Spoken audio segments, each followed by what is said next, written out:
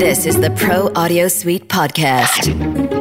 Quick Bites. Welcome to another Pro Audio Suite Quick Bite. This week we're talking about gear, and the reason we're talking about gear is there was a thread on, I think it was VoiceOver Universe, where someone was asking if you should list your gear in a profile.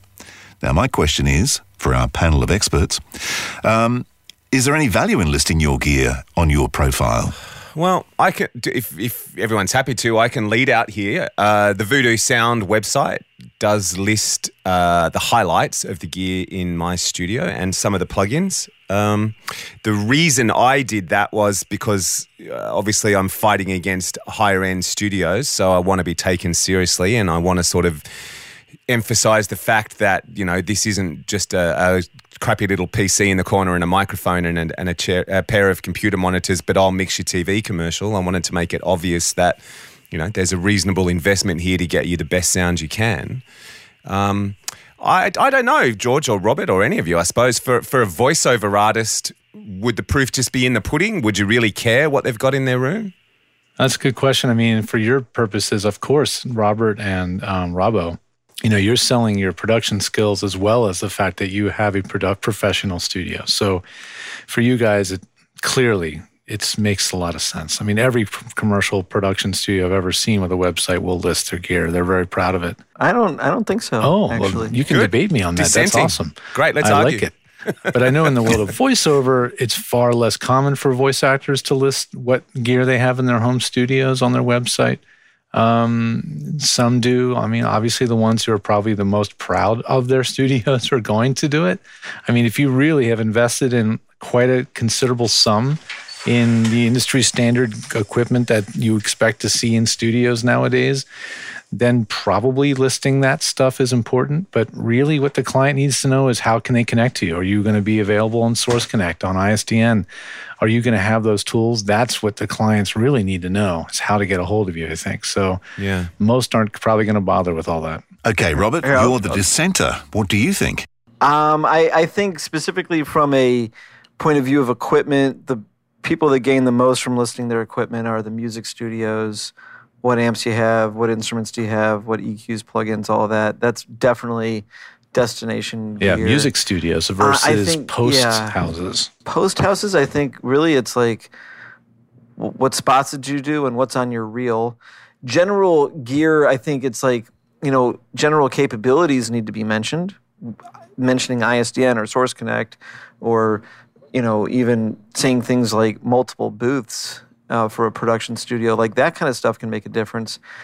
But I think really where it helps to list gear is more just kind of saying, I'm proud of my setup, I stand behind it. And people, especially a producer, you know, more not a music producer, but more like an agency producer, they don't care what mic you're on. When it gets to me to record, the talent's already picked. So even if the talent doesn't have the right mic, it's not like they're not going to get the gig. So that doesn't actually make a difference.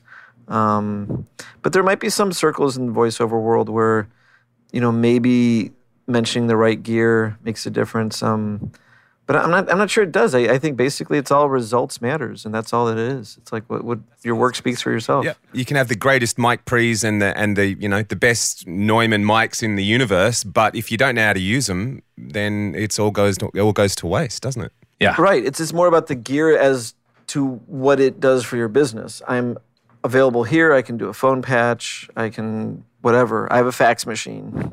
You can fax me a script. If that's, you know, maybe. Just, well, what am I capable of? But it's sort of assumed that you have a good mic, you have a good preamp, you have a quiet space, a good booth, you know, something that you've got all your stuff sorted out.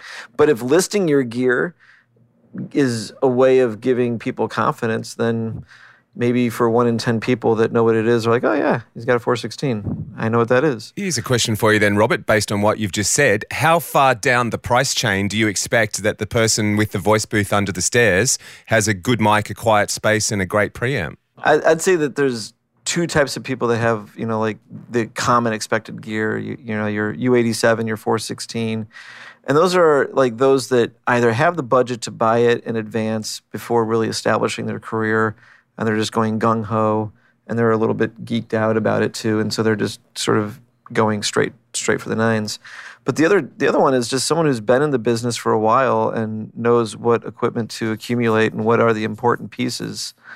And so I think it does speak to your experience and your seriousness and those kinds of things. But I think that you've got pro people that have really great setups, and you've got some pro people that basically are like, I just go to other people's studios. They don't even want to have their own setup at home. Sometimes they try to avoid that, and so they might not have. But generally, lower end gear I would expect for a more newbie talent. If I was trying to read a book by the cover and I knew that they were on a Marshall microphone, I might be like, maybe they haven't been doing this for a while. Yeah. It's I think if you're using it as a marketing, like if you use your website very heavily to market you as a voice talent, and you do expect people to find you on your website, then I think it does make sense to showcase that you're a professional with a professional studio, because it's just part of your marketing profile. But if that's not the way you're casting yourself so much, it's more through referrals or through agents and all that kind of stuff, then it doesn't matter at all, because no one's ever going to look. They don't care. So I think it does, depending on how you market yourself, how you're getting jobs. I think for me, if I saw someone, and I've seen a couple who are, regarded as top of the game professionals, and then I know exactly what they've got, their setup, and some of them are pretty appalling, it's probably best they don't list anything they've got. Right. But then that's interesting. Is them working from a home studio that is below par for someone of their stature, is that actually doing their business a detriment? Is it? I think it could, if you list the wrong gear, or it looks like you have shoddy gears. Like chances are the people that don't know what the high end gear is, they also don't know what the low end gear is. So it might not do help or harm. But I think the message, however you do it, listing name brand gear or just saying I have my situation sorted, it's a professional studio, period.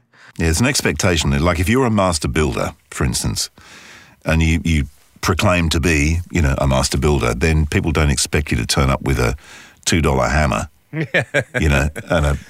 Well, that's a good question. Have you ever seen a contractor's website with a list of their DeWalt tools? That makes the assumption that you know which hammers are $2 and which hammers were purchased by the government for $100. Usually the one that flies off the handle and goes through the window is the $2 one. Yeah. Yeah. But that's a good question. I mean, I don't think I've ever seen a builder's website where they list, maybe if they have some heavy equipment, like we can dig trenches or whatever, but they're not going to go through and... Yeah, I agree with that. Gear as it is for capabilities, but gear as it is for bragging rights. I use a 1073 with a 416 that was built before the change of Sennheiser over to Neumann, and therefore they used, it's like, whatever.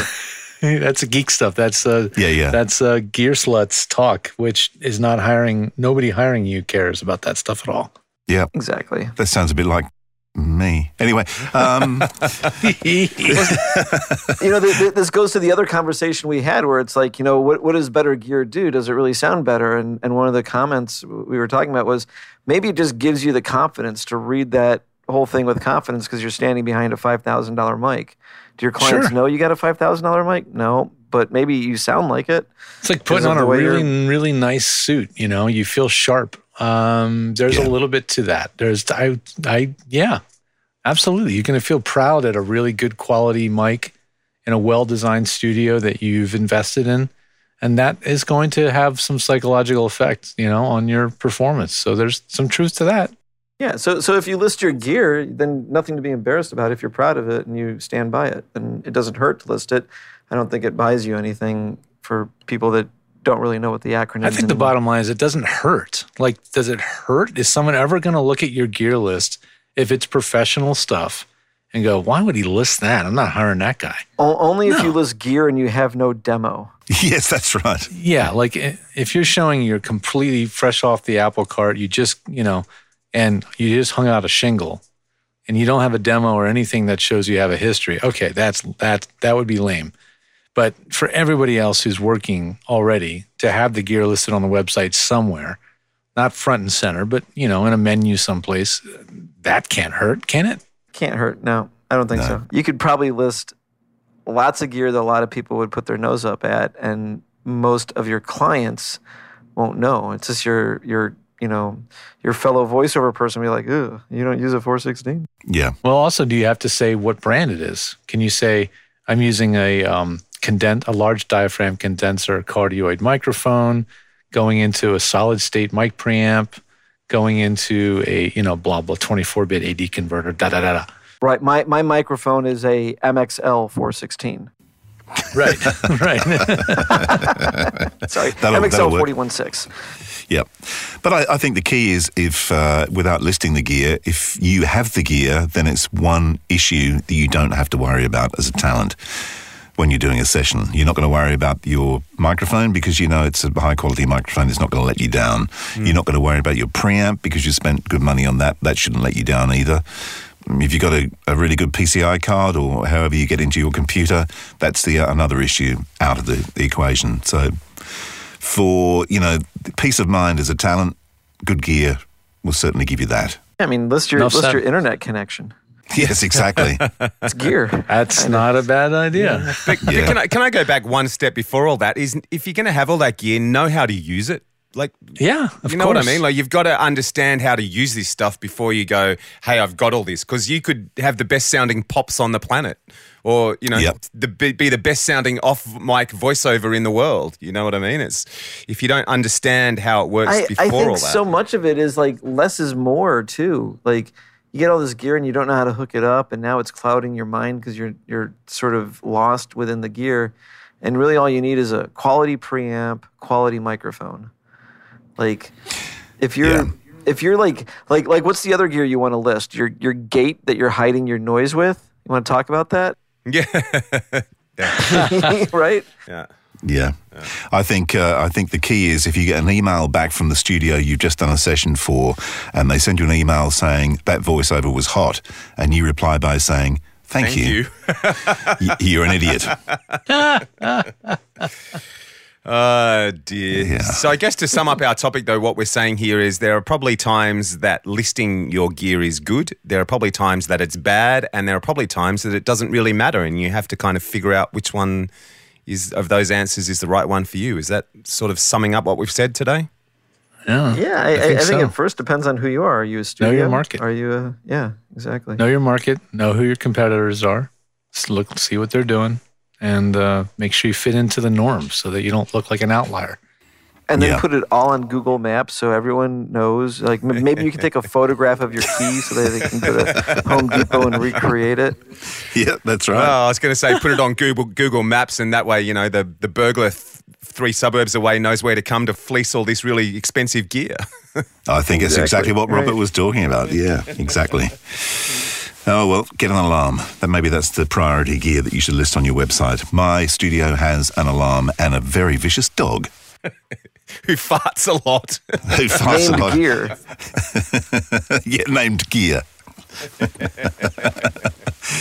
I think we've sucked to a low enough level now. We can probably get out here. We've beat this to death. Yeah. It's like this is the verbal limbo.